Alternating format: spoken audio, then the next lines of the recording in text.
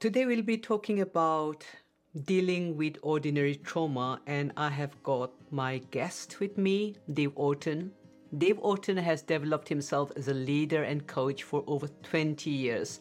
His training background includes Dale Carnegie, Landmark Worldwide, Toastmasters, and many other programs, seminars, and volunteer organizations. He's a master of acknowledgement, is certified NLP practitioner, and has been a paid coach since 2014. Hi, Dave. Very good to see you. How are you today? Hi, Ronnie. I'm doing really well. Thank you so much for having me. This is a conversation I'm really looking forward to. It seems like we have got a few things in common. I have done Toastmasters and I have done Landmark World. Yeah, those are great programs, aren't they? Yes, your bio says he is a master of acknowledgement. Tell us something about that.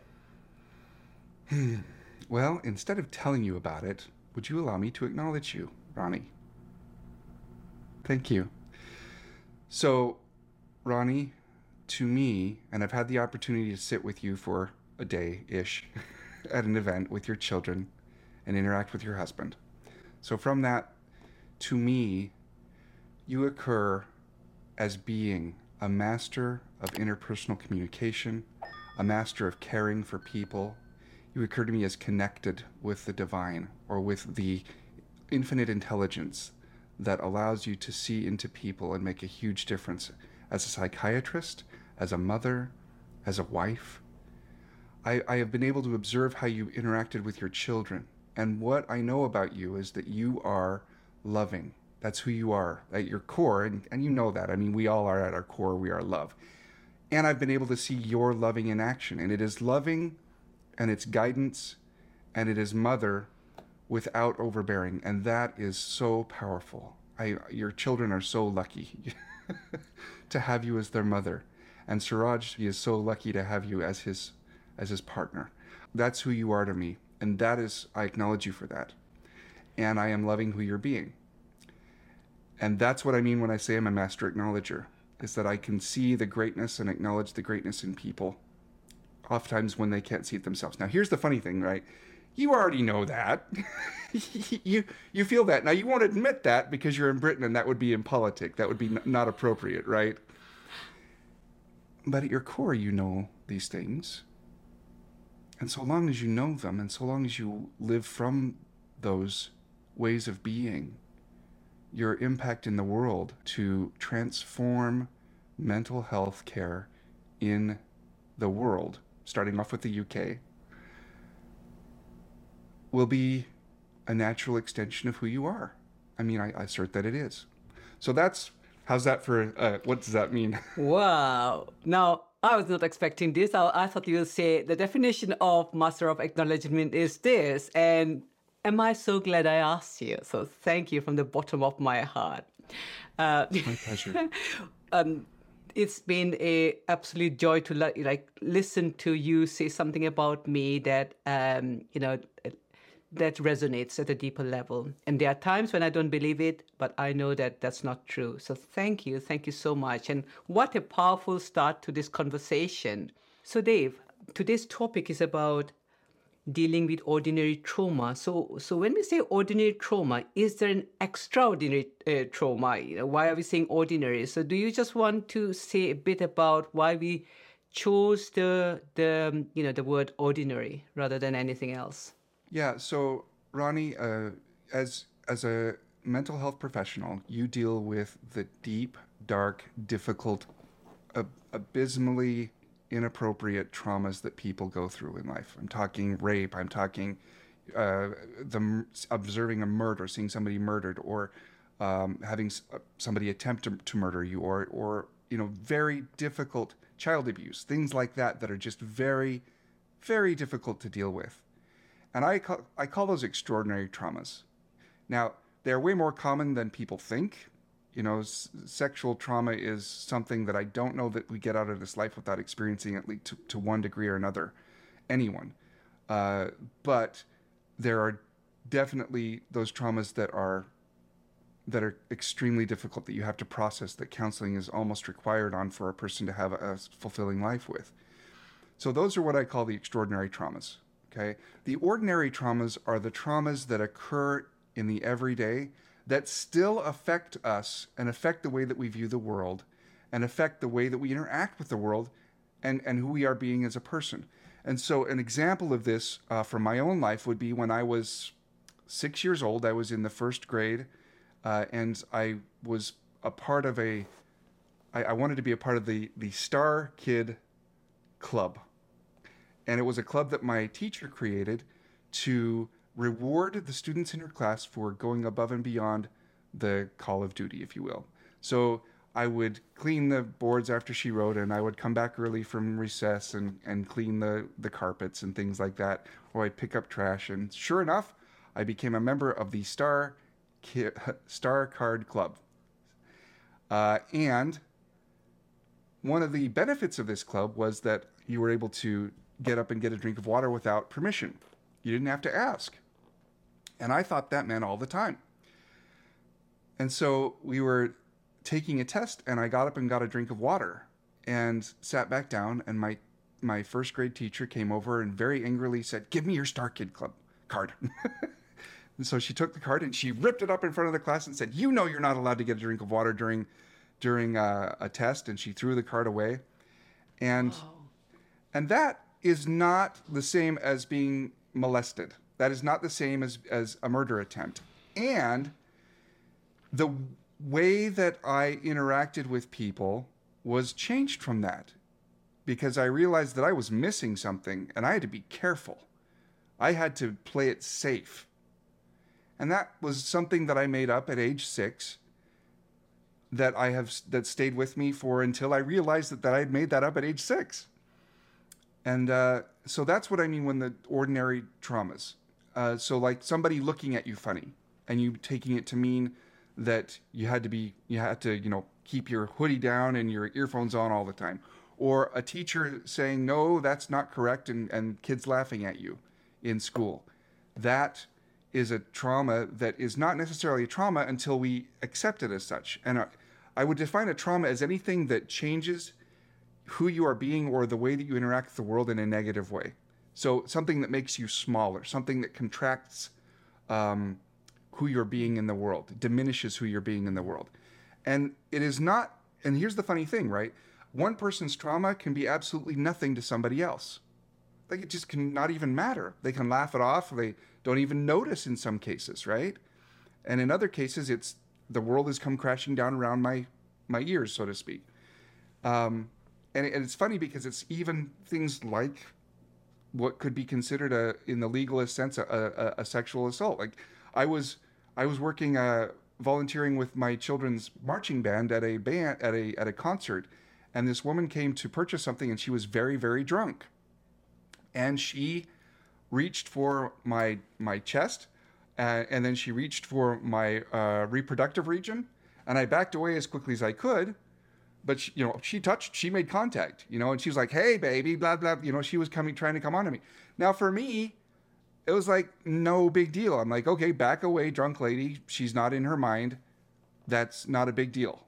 I'm not affected. I was not traumatized by that because I'm able to defend myself. If some drunk guy had done that to my wife, it's very likely that she would have been traumatized, and very likely that I would have gone to jail for, beating the crap out of him. So that's kind of what I mean when the trauma is not so easily classified, and why I brought up the topic today of ordinary trauma. No, absolutely, I get you. It could seem like ordinary, but it has a profound impact for the person, the specific person at that time, and based on that, it might just shape how they see the world, how they view themselves, and how they view others. And I tell people, and there's this big trauma and there's like small traumas or little traumas. We used to say that in that tapping, the EFT that I used to do in the past, emotional freedom techniques. Mm-hmm. And I had many small traumas peppered throughout my life. And until I started doing work on myself, I would make it mean, oh, this means I am not good enough. So the overall thing was I'm not good enough. And then I was looking for the evidence. Oh, that incident that happened, when I was 6 years old, and the incident that happened at 9 years old, and people laughed at me. And I know that this is not just for you and me, Dave, it's for everyone, because we have this power of thought and we can make things up. And in that moment, we are genuinely upset or distressed or hurt, and then we make it mean something. And the thing is that although some people go about their life thinking this is who they are, and I have been like that, and I'm assuming that maybe for a part of your life, even you went about thinking that's who you are. We know that that's not true. And that's the conversation I'm going to have with you, because I know that you also call yourself a deep coach. So that's where I want us to bring, because we need to see something deeper about us. That's what you have already alluded to, that there is something that we think this is who I am, or this is how I'm being in the world, or how we see the world. But we need to move away from that, because it doesn't serve us, does it, Dave? It really doesn't. And the fact of the matter is that we cannot help but create who we are being in the world. Like how we occur to ourselves is everything. And how other people occur to us is also created. It's not reality. It's something that we make up. I have an example of this where, I love that you did it, that you do EFT. I also am an EFT practitioner, and it's fantastic for the ordinary traumas. It is so useful to just evaporate those. But to the point that I would like to share, or the story I'd like to share, if I may, I speak Russian fluently. I have a Russian degree. I spent a couple of years in Russia back in the mid '90s. Not loving the situation that they're in right now, but the point is that one time my wife and I were on a vacation, and we were sitting at a table with these people from Armenia that had immigrated to the U.S. And he spoke some English, and she didn't speak very much at all. And she was this friendly, kind, older lady that did not speak English. Because of that, I made a presumption. I made up a story about her that she was not intelligent, that she was just a nice, loving, kind lady that was not very intelligent. Now, then I remembered, well, they were in part of the Soviet Union. I wonder if they speak Russian. So I leaned over to her and I said, "How are you doing?" in Russian. Как поживаете? And she went, it was like a light switch. She was like, someone speaks the language that I speak. And she started speaking in a Moscovian accent. I mean, just so much better than my Russian. I mean, and I studied Russian for years. And she's like, no. She can speak that language so well, it's unbelievable. It turns out that she was a doctor of pedagogy. I'm not sure exactly how to pronounce that word, by the way. I've only read it. And she got her degree from the University of the Government University of Moscow, which in U.S. parlance is equivalent to Harvard or Princeton. It's just a fantastic university. And I suddenly went realizing that the story I had made up about her was not reality, and how I listened to her, or how she occurred to me, went from kind-hearted, unintelligent person to kind-hearted, brilliant master of teaching. And that was in an instant. So the way that we react to others and ourselves is a created and not always accurate interpretation of reality. That's true. Absolutely. So say we realize that. Say we realize, okay, we interpret things. It's not the reality, but it's my personal reality. How would you coach someone to change the reality? Well, there are a couple of steps that I take in doing this. Okay, the first one is to draw attention to the stories that people have made up unintentionally from the ordinary traumas and even the extraordinary traumas in their lives, and the judgments that they have made against themselves. And then I walk them through a process that I call radical self-forgiveness. And it's not just me. There are a lot of people that call it. Sometimes it's called compassionate self-forgiveness. But basically, it is recognizing that you were doing the best you could with what you had available as resources in the moment when you encountered these things in life that gave you these judgments that you judged yourself for. And to bring just an enormous amount of grace to the person I'm coaching with, and recognize that because of that, you're not at fault, you're not to blame, and to forgive yourself for that. And sometimes, EFT, emotional freedom technique, I sometimes refer to as an emotional forgiveness technique because it's also a fantastic way to forgive yourself for the judgments that you've made against yourself. So there are a lot of different modalities, but once we have forgiven, once the person I'm coaching has forgiven themselves at a deep level for the judgments they've made about themselves and another and the way that life is, then we create from possibility who they would like to be, who they are being in the world. And it is a possibility, okay? What I mean when I say possibility is they may not be the fulfillment of that already in the world.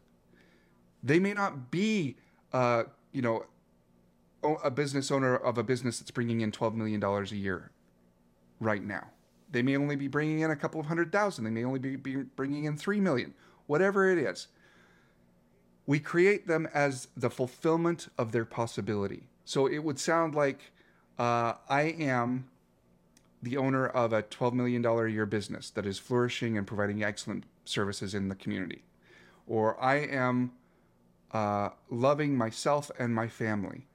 I am showing love to my spouse. Whatever it is, the important thing is that it is theirs and they're the ones that are choosing it. Okay? Because it has to come from their source. It has to emerge from who they are actually being. Now, in my NLP training, and you'll probably recognize this as a fellow practitioner, when you chunk down, when you ask the question for what purpose or because of why are you this way, or why is this important to you, all the way down to the very bottom, so far as I can tell, the answer is always love, or almost always love. Because of that, I assert that these things that are emerging from people come from this space of who they are at their true core, which is lovingness, or an expression of divine love, or however that works for your belief system.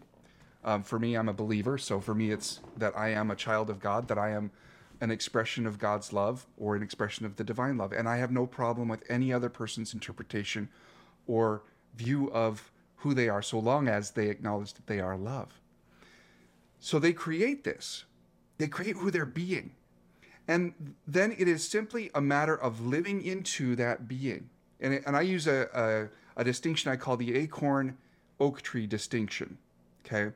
And that the acorn is the possibility of an oak tree, a majestic 150-year-old king of the forest or queen of the forest. And all that the oak has to do, all that the acorn has to do to become an oak tree is to be the oak tree and create the conditions or have the conditions required to have that happen. Well, we have a lot more power over our lives than an acorn has. Like an acorn cannot choose to be planted, but we can choose to plant these possibilities in ourselves and live from the fulfillment of them. And it doesn't matter whether you're an acorn, a sapling, a 20-year oak, or a 150-year oak tree. I acknowledge you from the possibility of that 150-year-old king of the forest oak tree. And that is the coaching, that is the way that coaching occurs for me. And the only other thing to do is remove blocks as they come up. And it can be uncovering other ordinary traumas, or uncovering extraordinary traumas that were hidden, or figuring out how to enroll your spouse or your loved ones into the possibility of who you are being. And enroll not like as in enrolling in college, but create that future for them in a way that they are uplifted and inspired by who you're being. So that is, in a nutshell, how I do my coaching. Wow. So there's a lot to take in, so let's break it down a little bit. You talked about radical self-forgiveness. And I think that's the step that perhaps we try to skip because we want to achieve a goal. So people might not come to you and me saying, oh, I want to work on the trauma, but the trauma might come up because we are looking at what area in their life they haven't been able to forgive themselves. This step is so important to acknowledge, and yet many might skip this. And I guess some people think, oh, I need to forgive someone else. But what I'm hearing from you is, forget someone else. Let's start with you. Let's start with us and self-forgiveness. But do people not find it difficult to forgive themselves, even if you say the things that you say in terms of they did the best they could given the resources they had? Do you think that there is still a lot of attachment to, like, I can't forgive, which also like is a block of actual forgiveness? And how long does that process take you in a coaching session? Beautiful questions. It depends. And yes, it does vary from person to person. You know, the judgments that we make against ourselves. You said, how do we forgive others? I assert that forgiving ourselves of the judgments that we make about ourselves is the first step to forgiving anybody else for anything else. Because the judgment does not exist out here. The judgment exists over here with the person who has made the judgment that the person out there needs forgiving, you know? And it can be difficult. Like, you know, my wife had some sexual abuse when she was growing up. And it took me years to forgive the person that perpetrated that. When I met her, she had already worked through that and forgiven that person. And it took me years to do that. And I eventually did. EFT actually, by the way, was a fantastic method of that. I sat in a room for 5 hours and worked on just this issue with EFT. And I love that modality. But there are other judgments that can take, that do require time. I made a judgment against myself when, so I had a 15-year career in technology that I lost my identity with myself. I created, lost is the wrong word. My identity became that I am what I call the $20 million man, that I made this company that I worked for $20 million. And the moment that things slowed down, they made me redundant. I was let go. Well, and the judge, and I didn't know who I was anymore, because I wasn't traveling the globe. I wasn't setting up, magnificent projects, and I wasn't bringing in all this money for somebody else, for a company. And I didn't know who I was. I had no idea that I had conflated my identity, my self occurring with this job so much until it was gone. And then I was devastated. And it took me a long time to recognize that I had judgments against them, resentment and regret for not taking other options. If only, I call that the song of if only. If only I had done this, which is a poison trap. That does not serve anything, right? So I had to forgive myself of these judgments. And it's not like forgiving myself of evil that I have done. It's more like forgiving myself if I'm a child learning how to walk, forgiving myself for falling down.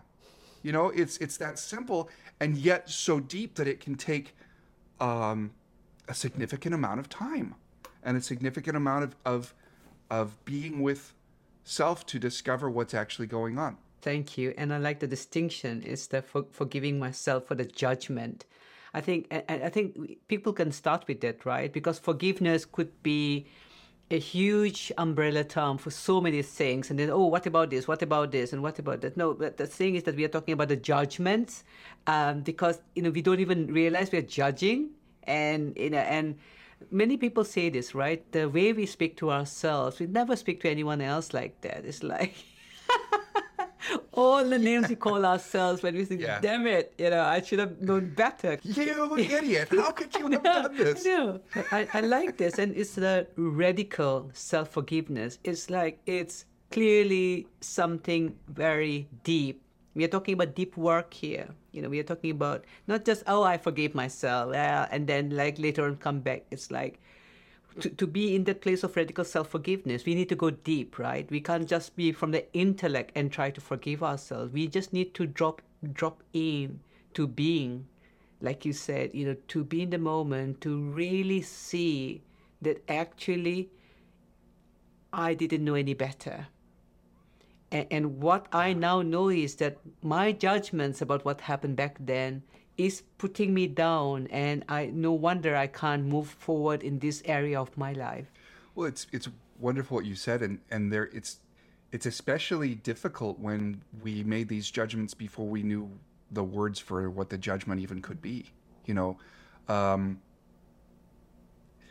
of the powerful things from NLP is the assigning of visceral or body sensations to symbols and like shapes, and taking the feelings that were a judgment and experiencing them in a shared meditation or in your imagination, or in the person I'm coaching's imagination, as something that they can now touch and feel and notice. They don't have to have the words for that, and they can dissipate that judgment utilizing some different modalities that I use, which is simply directing love towards themselves and blessing themselves and recognizing that they did the best they could. And they actually can embrace the younger version of themselves in their imagination, to help them experience all the sensations, all of the feelings, all the thoughts, instead of no, I can't do this. Instead of resisting it. You know, there's this saying that which you cannot feel, you cannot heal. I assert that also that which you do not allow yourself to feel, you cannot forgive. I'm not sure that there's a big difference between, at the deepest layer, between forgiving and healing from something, or at least beginning the healing process on something. So I love that there are so many modalities, so many different methods, so many different approaches we can take, and that you and I share a lot of these modalities, and you have an entire world of training as a doctor of mental health, as a psychiatrist, that I admire and that I love. And I myself use mental health professionals. Just had an appointment last week with my counselor, and it's a beautiful thing that we have. We live in a time not only of advanced medicine, but also of advanced mental health and spiritual modalities to deal with things that otherwise would simply be unobtainable. No, thank you, Dave. I'll tell you what stands out for me as you're speaking.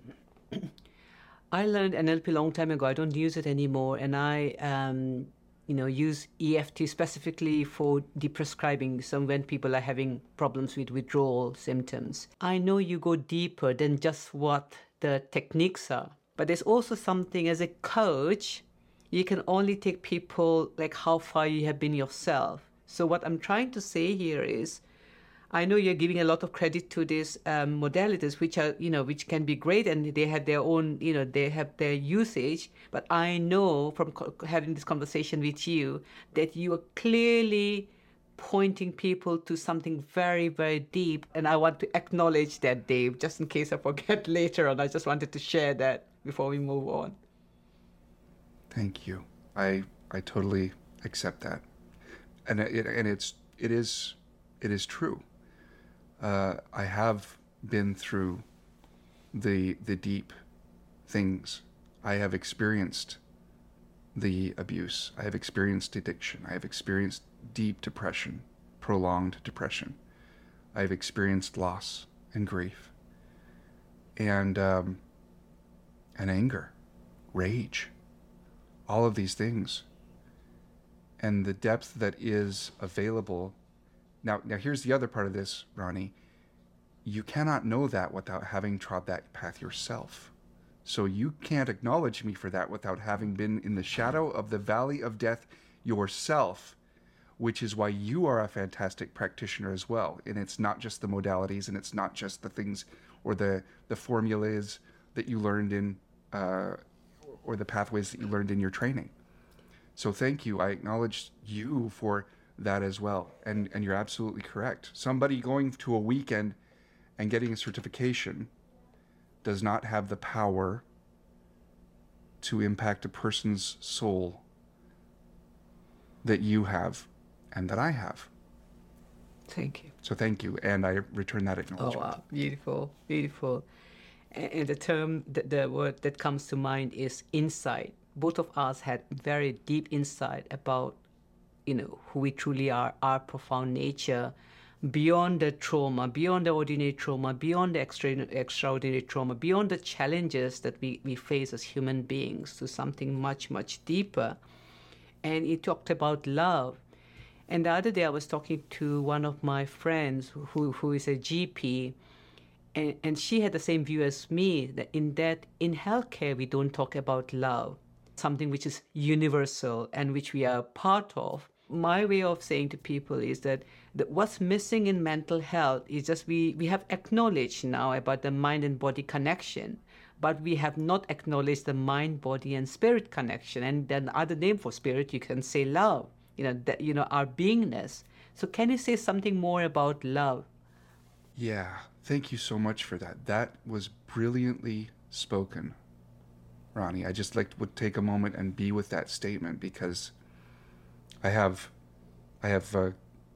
chills and goosebumps from what you just said. It was so powerful. Healthcare in the 1970s and even up until the mid 1980s and early 90s utterly denied the possibility of a body-mind connection. And then that came into vogue. And now we acknowledge that, and meditation and massage therapy and even acupuncture is included in some Western medical applications now, which is fantastic. And we're still missing this spirit or love or being connection. And I feel like the power of this is expressed in what I call coaching. Now, I really don't even like the word coaching. People say coaching. So are you a life coach? I'm like, I don't like that term very much because, I mean, yes, I guess so. And I'm a business coach, and I'm a relationship coach, and I'm a communications coach, and I've coached Little League Baseball, and I've coached a team of, what does that mean? I don't know. It's a word we use as a placeholder for something that is not really very well defined. And love is the same way, to your point. We have terrible definitions of love. At least in English, So what I refer to when I refer to love is the experience of being. In believers speak, in how I refer to it as a believer, is the presence of the Spirit of God. As someone who is a technologist, I refer to it as presence, being present. As someone who enjoys the poetry of Rumi, that great Sufi mystic, I refer to it as Rumi's field, this place beyond good and bad where we are the same. There I will meet you. As a coach, I've heard of it referred to as the self with a capital S. Other times people refer to it as intuition or, their spirit guides, the angel guides. I have no problem with. There's this statement that one of my coaches uses, which is that more than one thing can be true at the same time. And you've heard him say that. I know that because I was there with you. And more than one thing can be true at the same time. How you experience this expression that I call love or spirit or being a child of God or being an expression of divine love, I am unattached to that so long as we agree on that the experience of it as source experience, as coming from the depth of who you are being, as opposed to your titles or your cultural background or your religion or your political affiliation or your preferences. So that's what I mean when I say love, that you are love, that I am love. Now there's another dimension to this, which is who I am being. I declare myself that I am loving.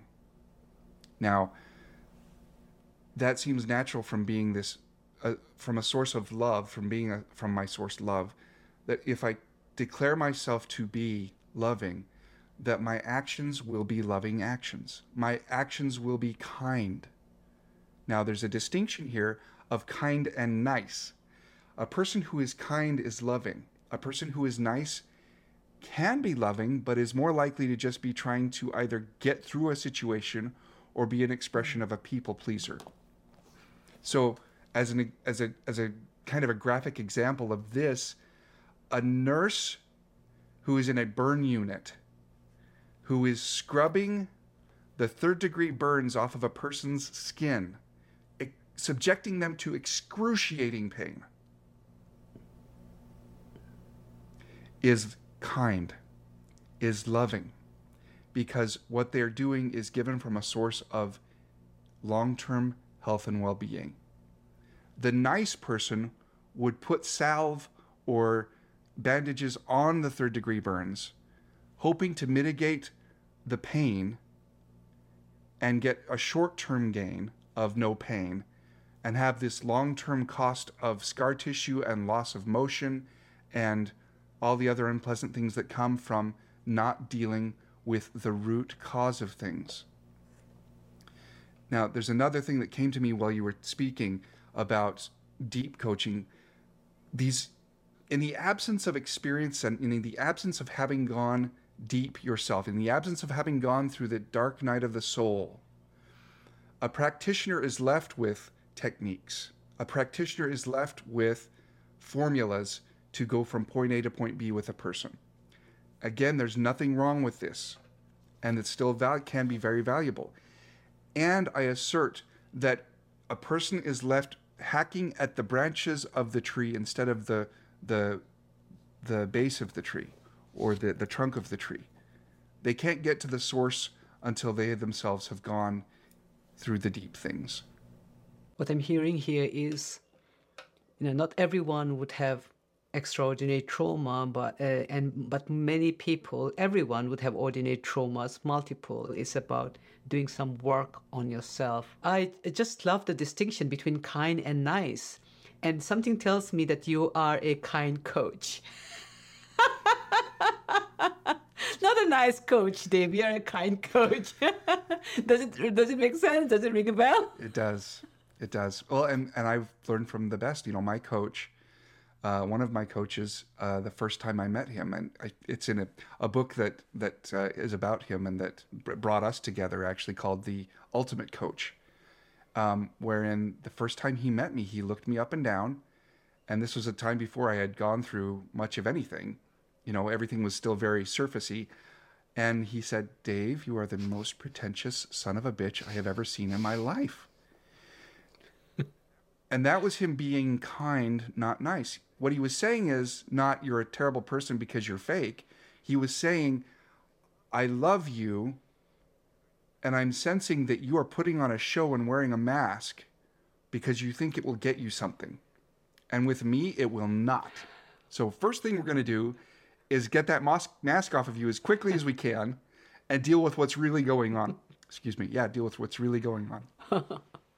Wow, amazing. Yes, I haven't got first-hand experience of Steve Hodgson, but from powerful stories like this of transformation, just by being him, a kind coach, not a nice coach, it makes him the ultimate coach because he has a very his unique way of working with people. We talked about the radical self-forgiveness, and then can you just guide people through what they could do if they no longer want to hide behind a mask and be a people pleaser, and they want to be more authentic and at the same time vulnerable, because when we are being authentic, we are being vulnerable in that we are just showing up as who we are in that moment rather than anything else.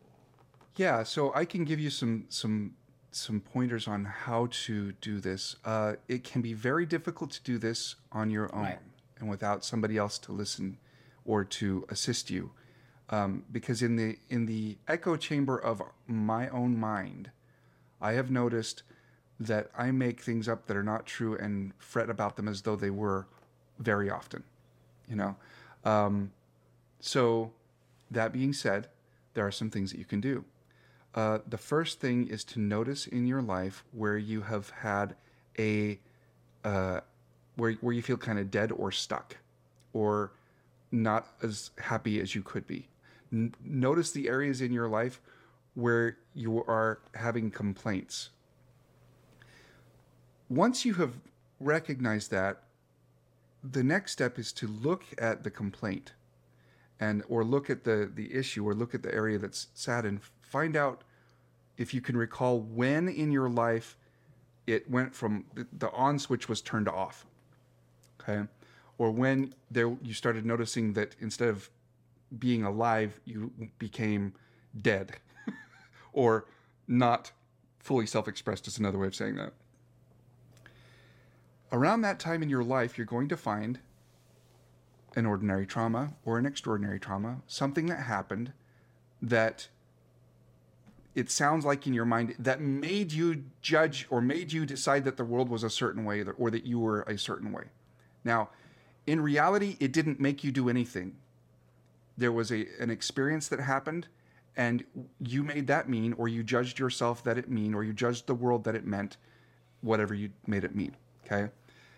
And then comes in this grace step of recognizing that as a human being at that time in your life, at that age, you were doing the very best you could with what you had. You responded in a way that allowed you to survive. How do we know this? Well, you survived. Your unconscious mind, our unconscious mind, one of the purposes of it is to keep us alive, to keep us surviving, still breathing.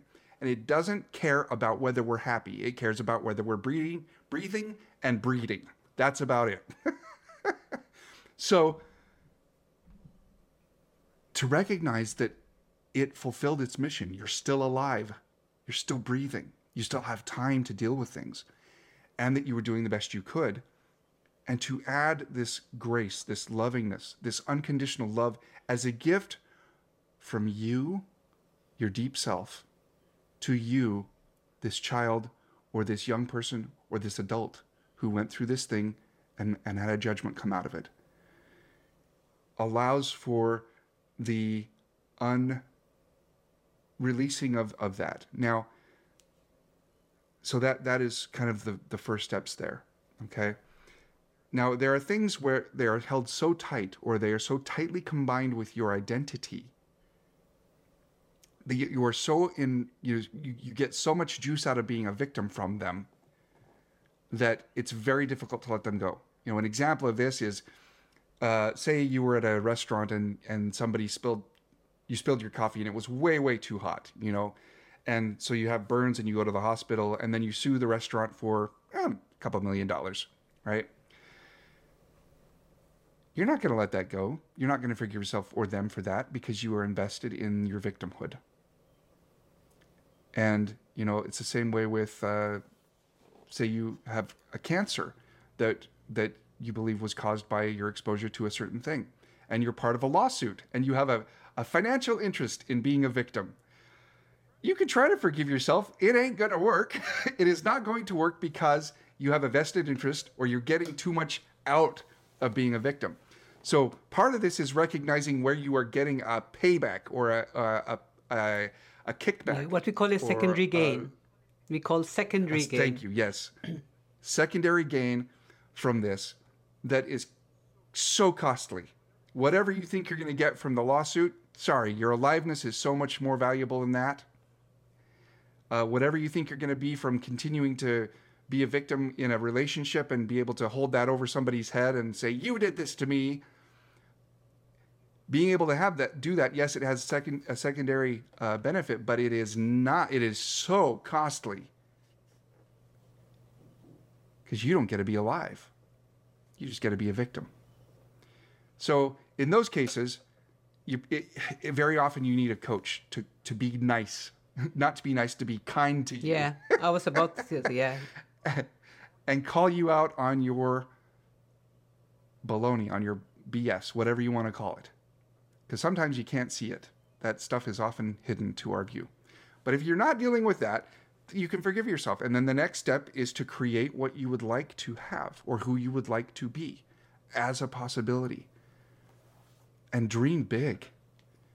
See, the other part of your unconscious mind is once you give it instructions and are not encumbered by judgments, it goes about arranging the universe to the way that you believe and expect and create yourself to be. It's not magical, but it feels like magic.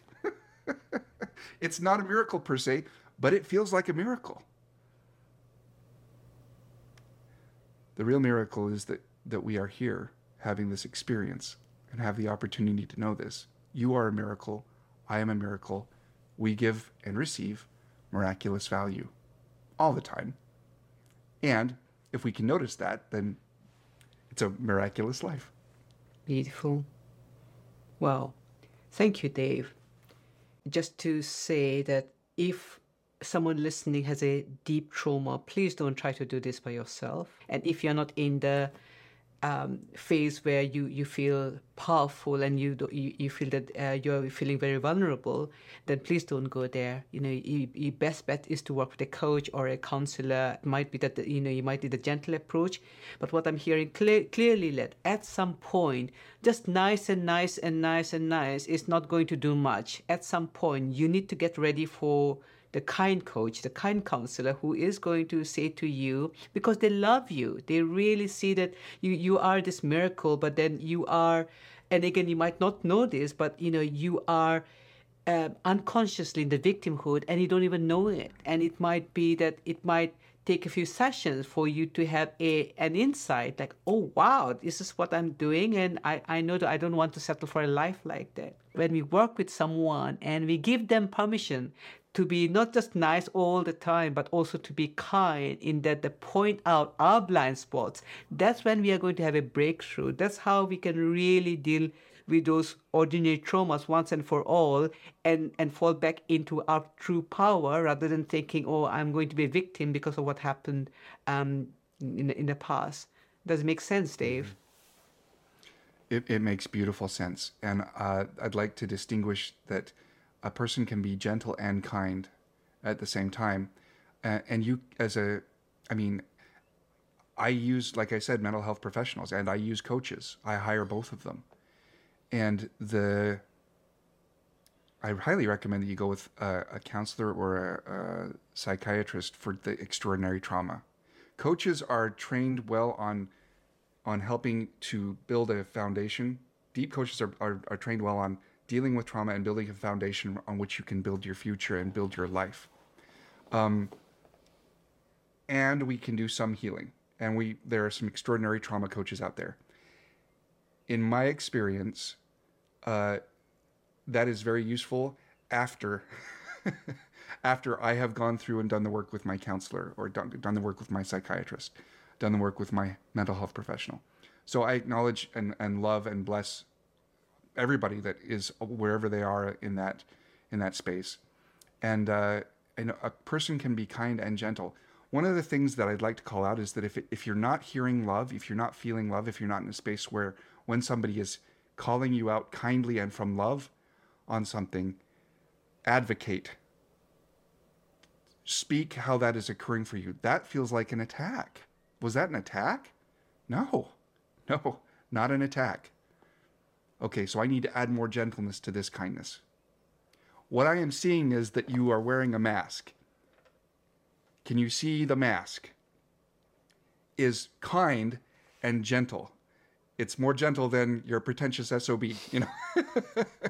And the beautiful thing about my coach is he could tell that I was ready for it right then and there. So it is incumbent upon a coach, especially one who is a deep coach, or somebody like yourself who has depth in their profession, to listen for where the person is and speak to them in the way that they can hear. And that's incumbent on us as part of our powerful listening. And I assert you've got that, because a person who didn't have that would not have been able to draw that distinction.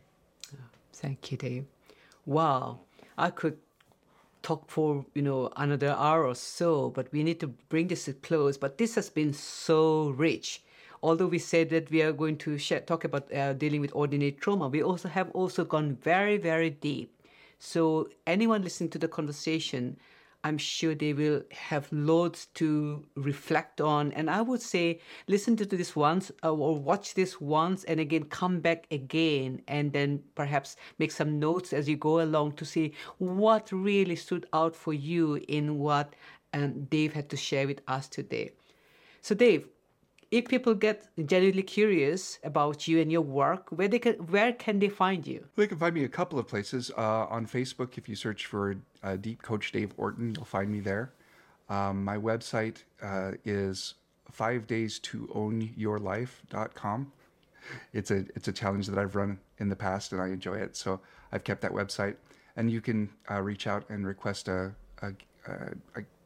no-cost get-to-know-you session there to talk through things. If you'd like to have a conversation about coaching, you can also schedule something there and just say interested in coaching or interested in finding out more about your coaching. Yeah, you can also find other podcasts that are there. I highly recommend a couple of books. One of the books that I'm in is The Ultimate Coach by Amy Hardison and Alan Thompson. Also, there's another book that I'm not in that I highly recommend, which is called Loyalty to Your Soul, which deals a lot with and actually walks people through the steps of, they call it compassionate self-forgiveness. And it is a beautiful, very gentle way to approach that for yourself and with your loved ones. Thank you, Dave. I mean, you're all bundled into one, isn't it? You're a gentle, kind, nice coach. You are a deep coach. You are a master of acknowledgement, and I just felt the love when you were sharing everything from your heart. So thank you so much, Dave, for this amazing conversation. I thoroughly enjoyed it, and I know the listeners or the viewers will definitely enjoy this. So thank you for your time today. It's my pleasure. Thank you so much, Ronnie.